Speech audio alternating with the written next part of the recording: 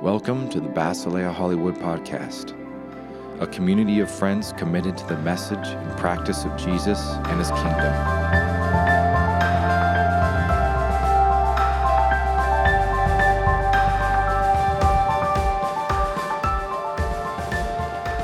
Hi guys, my name is Brady. I don't know all of you, but I'm really glad you're here, and I'm looking forward to meeting you.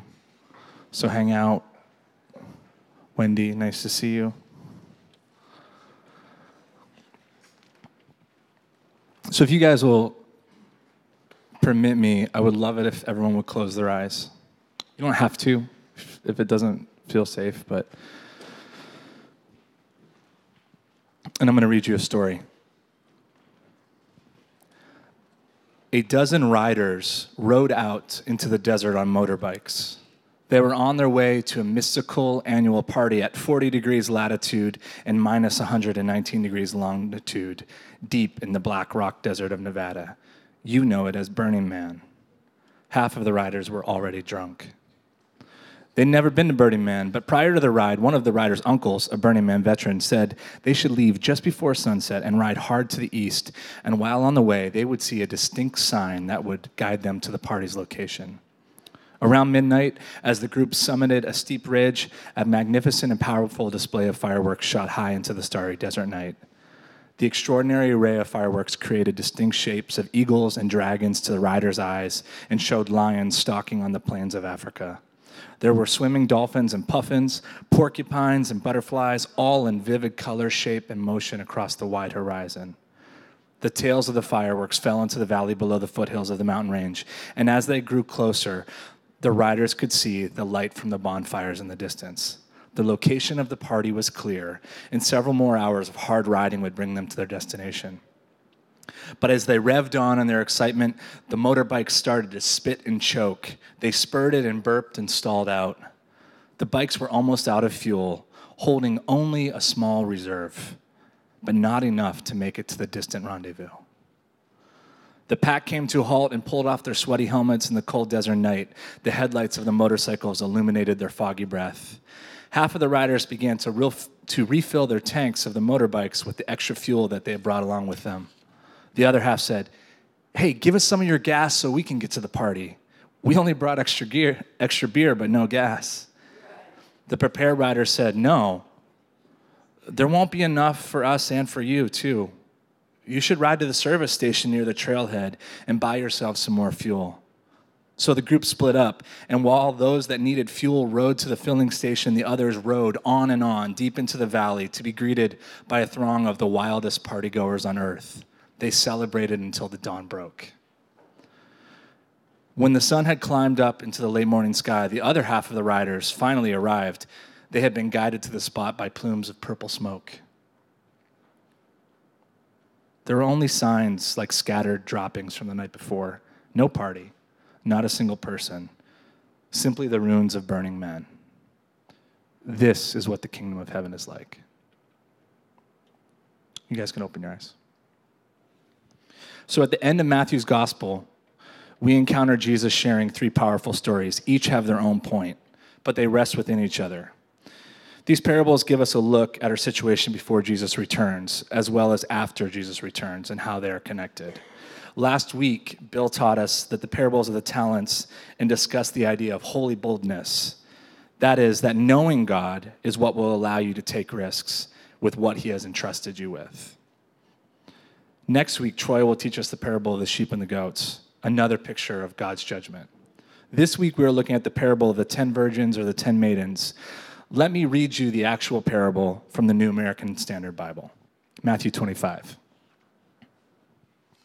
"Then the kingdom of heaven will be comparable to 10 virgins who took their lamps and went out to meet the bridegroom. 5 of them were foolish and 5 were prudent. For when the foolish took their lamps, they took no oil with them, but the prudent took the oil in flasks along with their lamps. Now while the bridegroom was delaying, they all got drowsy and began to sleep. But at midnight there was a shout, and behold, the bridegroom, come out to meet him. And all the virgins rose and prepared their lamps.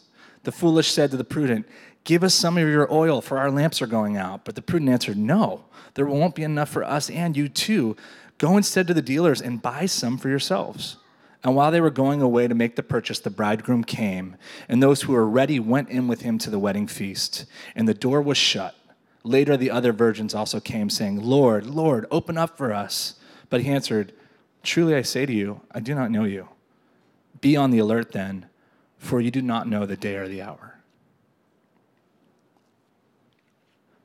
Earlier in Matthew's gospel, when Jesus teaches the parable of the soils, he tells his disciples that they have insight into his teaching that no one else does. We are trusting today that because our God is alive and because the Holy Spirit is alive, that he's going to give us some insight into this parable, and we're going to have clear understanding beyond what the text says. And that the heart of what God is trying to say will be clear. And that it won't be uncovered but what I'm trying to say, but that his intent will be clear. In this parable, Jesus is direct and poignant, but gives a beautiful illustration that lets us know what the point of the story is. He wants us to be wise, like the wise virgins, like the wise riders. But he also says, be on the alert, for you don't know the day nor the hour. He's telling this story to folks that are on the inside, not the outside.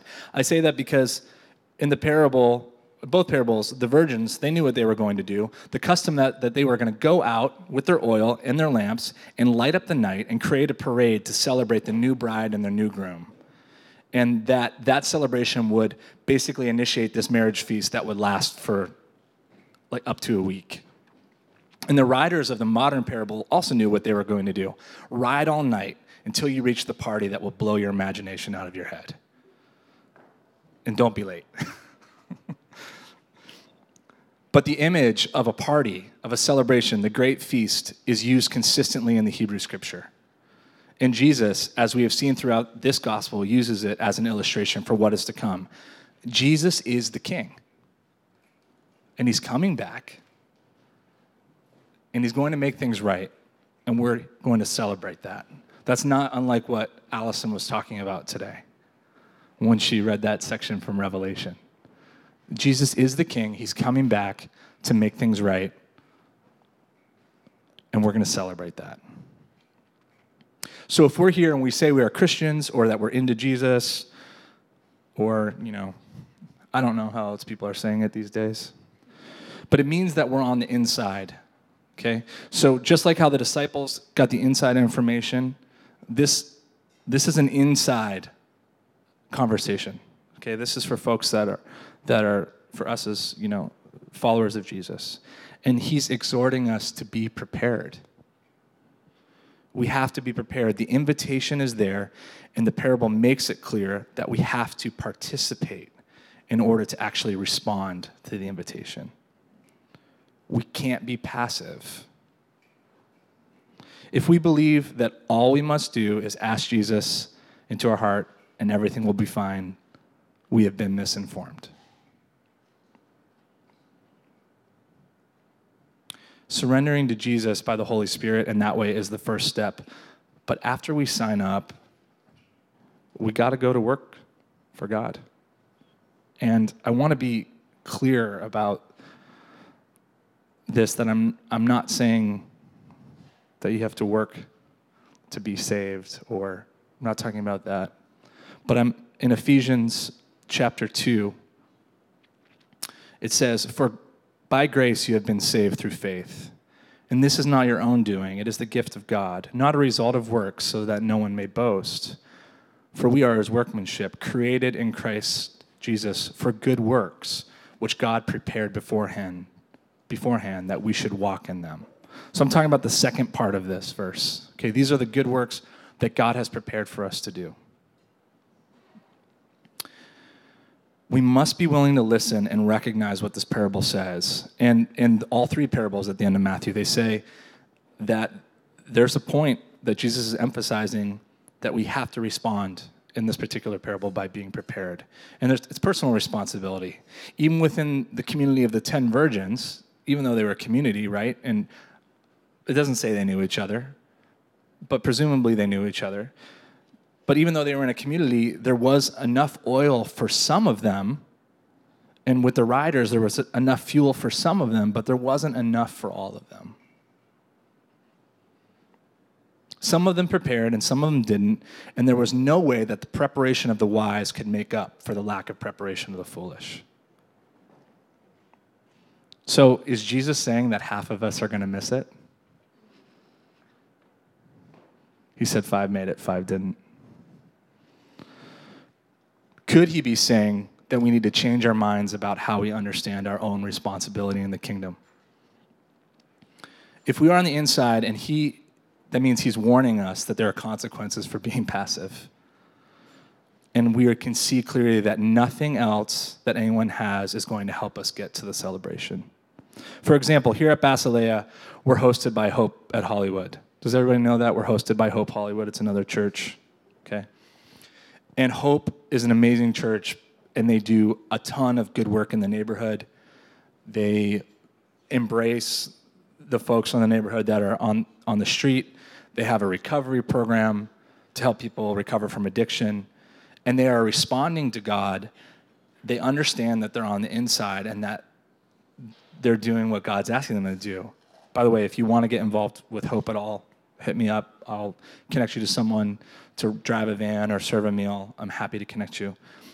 However, here at Basileia, even though we share walls and a roof with Hope, though we do not share a parking lot, we share the space, but we can't take credit for the compassion of what they are doing in the neighborhood. We are in partnership and friendship, but in this case, the oil that Hope has brought along for the journey is not enough for both of us. Someone may attend or hang out with us regularly here at Basileia, and we are doing our best to respond to God and what he has prepared for us to do in service to the city. But in the same way, it is important that if someone is here with us, that they are also leaning in with us and not just hanging around. It doesn't work by association. You may have a great friend or family member that is clearly motivated and has pursued the invitation to know God and serve and share his or her life with others. However, Jesus lets us know that you cannot claim the posture of your friend just because you're associated with that person. You can't rest on someone else's laurels.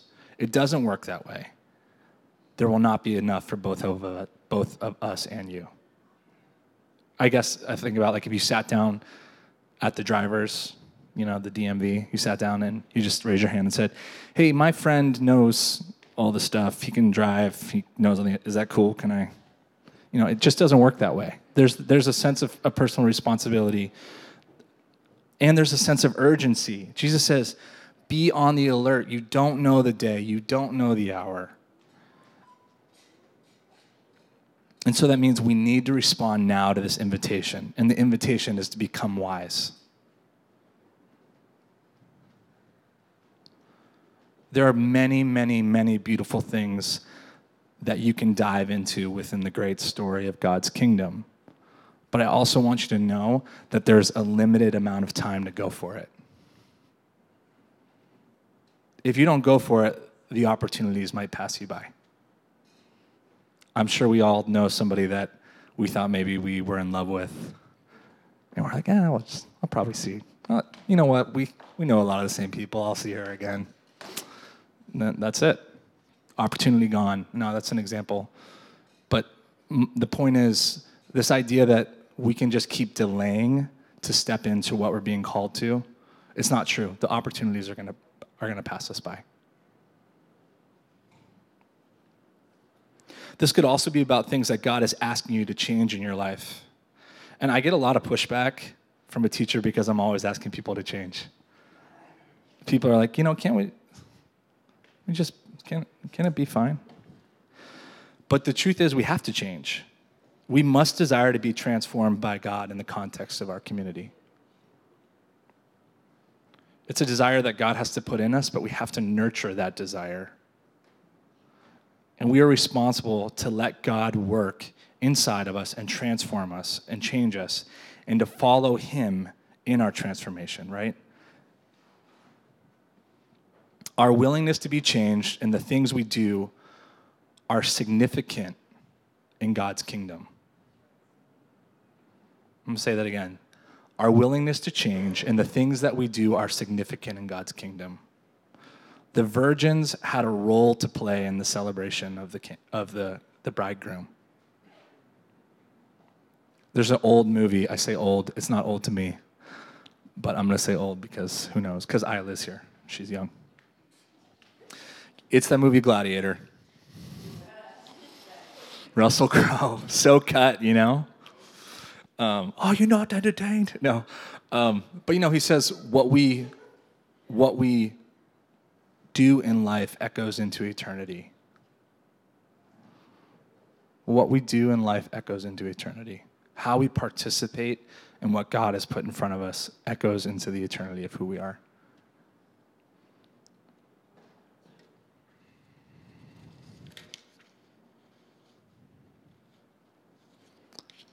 I got good news for you, though. You're not alone. It's not too late. The trip hasn't happened yet. Burning Man is not until later this year. The wedding is next week.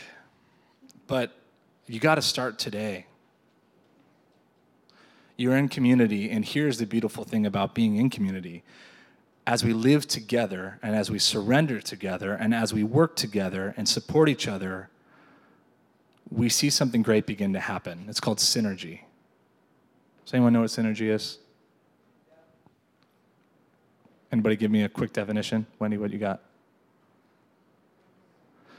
It's the idea that the whole is greater than the sum of the parts. So if we are all moving toward growing up into Christ, and he will quicken the process because we're doing it together, and we learn and grow not just from him, but from each other, and we spur each other on and encourage each other.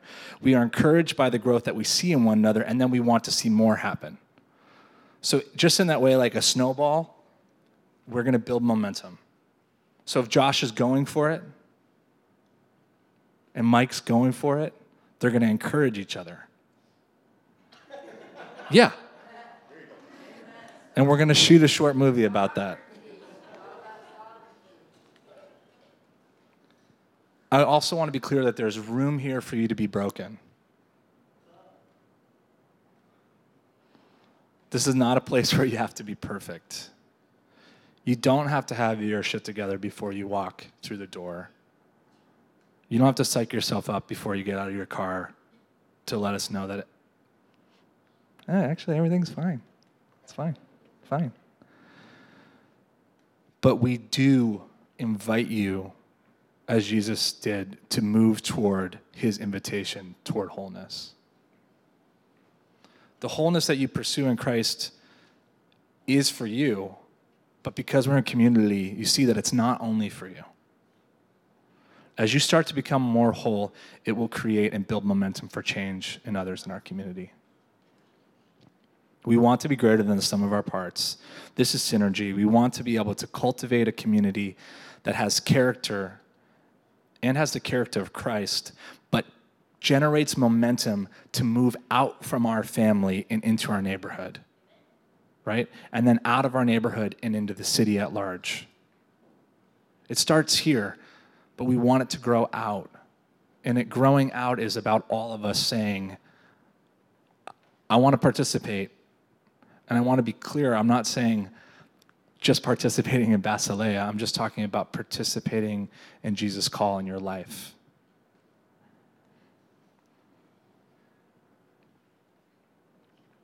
And we are called to do good works.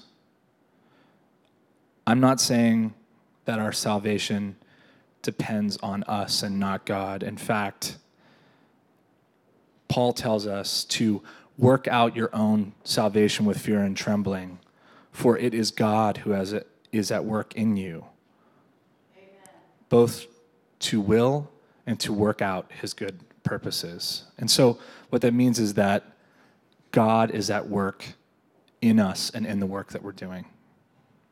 So God is at work in us and in the work that we're doing. So, okay, Brady, we hear you. We need to do stuff. But how do we stay on track? Has anyone ever been in love in the room? Is anyone in love in the room? Okay. And have you ever been on a trip up the coast or back east to Ohio, or even across town, which could take just as long as going to Ohio.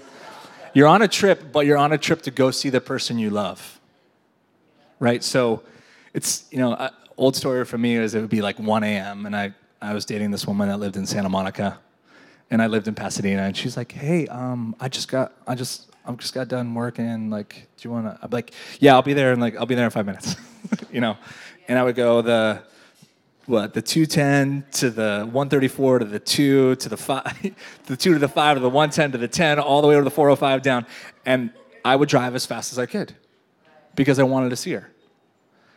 And I just imagine you being in love, and you're cranking up your favorite John Mayer CD, and and you're driving really fast, and you get pulled over for speeding, and the cop's like, "Sir, ma'am, you were going 89," and you say, "I'm in love." And he goes, "Calling all available cars. We need to escort across the 10 freeway." And then they bring in these cars and they take you faster to the person you love because you want to be there. You're motivated. If we look back at the virgins in the story, they wanted to be at the party, right? And because they wanted to be at the party, they were motivated to be wise.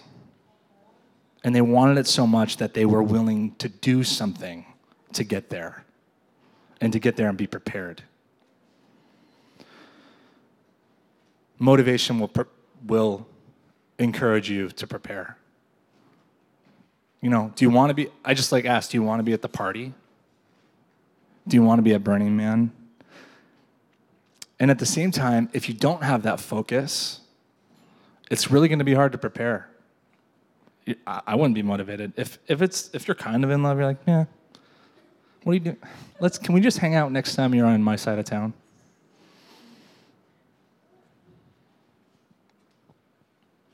So your preparation really matters. Just like in this idea of an earthquake. Like how they have, if you go on YouTube, there's a million earthquake kits. It's like a 5-gallon bucket. It's 20 granola bar, whatever it is. I don't know what it is. But you put it all in a bucket and you put it up in the closet of your house next to your gallon of water per person per day. Right? And you put it up there and you're ready. And you think there won't be an earthquake. But if you're a parent or the head of a household, your motivation there is that you want to be able to take care of your family. You're motivated by something, and it actually moves you to do something. But you don't know when the earthquake's going to come. And it might seem like a waste of time.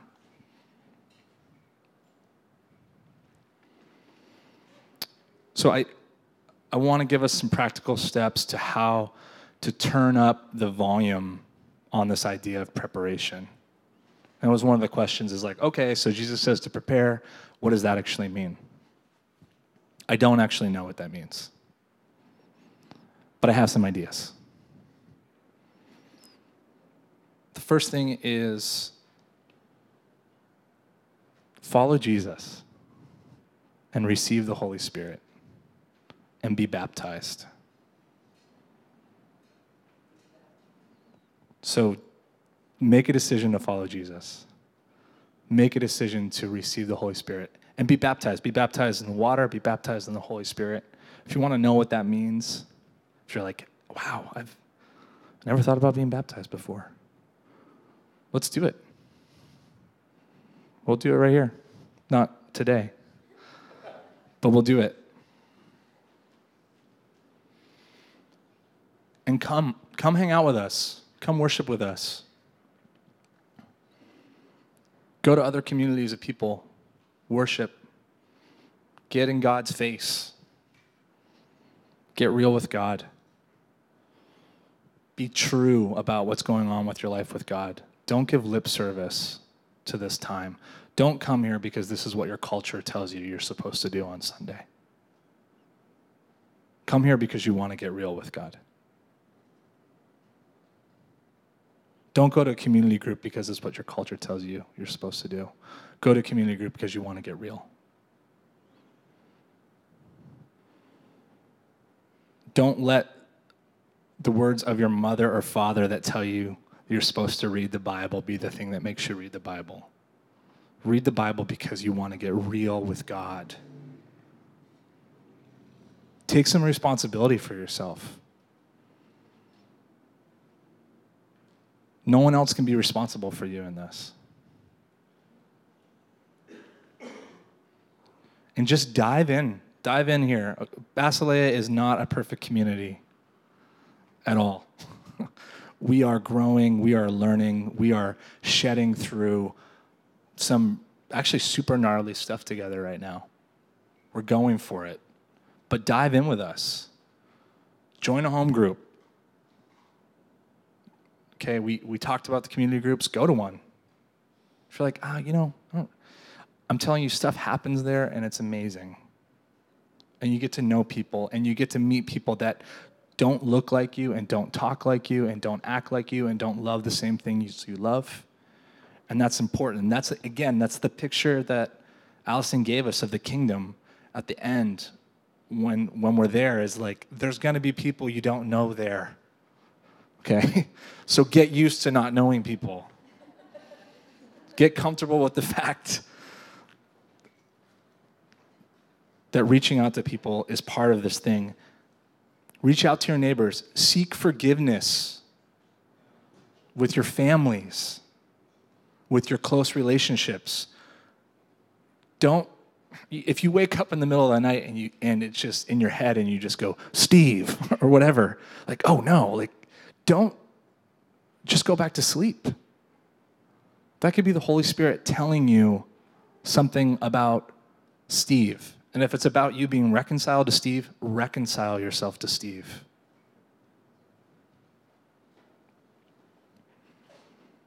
Give your stuff away.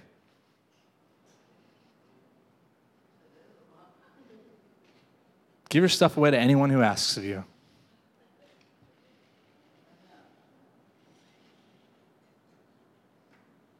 Visit people in the hospitals. Visit people in prison. Be a volunteer somewhere where when you're there, you feel alive and it gives you joy.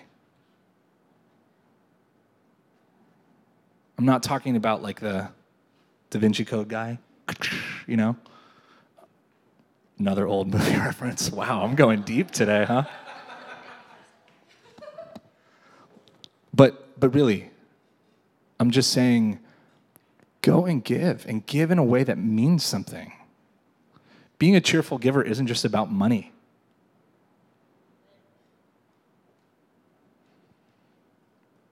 And as our friend Josiah says, let the call of Jesus mess up your life.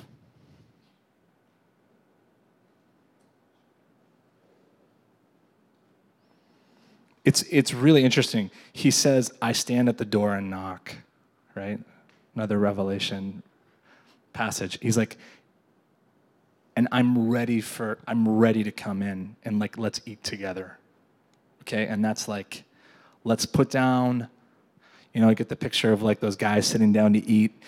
I think it was some, and it's they put their guns on the table so they can see them and they eat together. And I'm not saying it's that our relationship with Jesus is at odds, but it's a safe place to sit down and have a meal.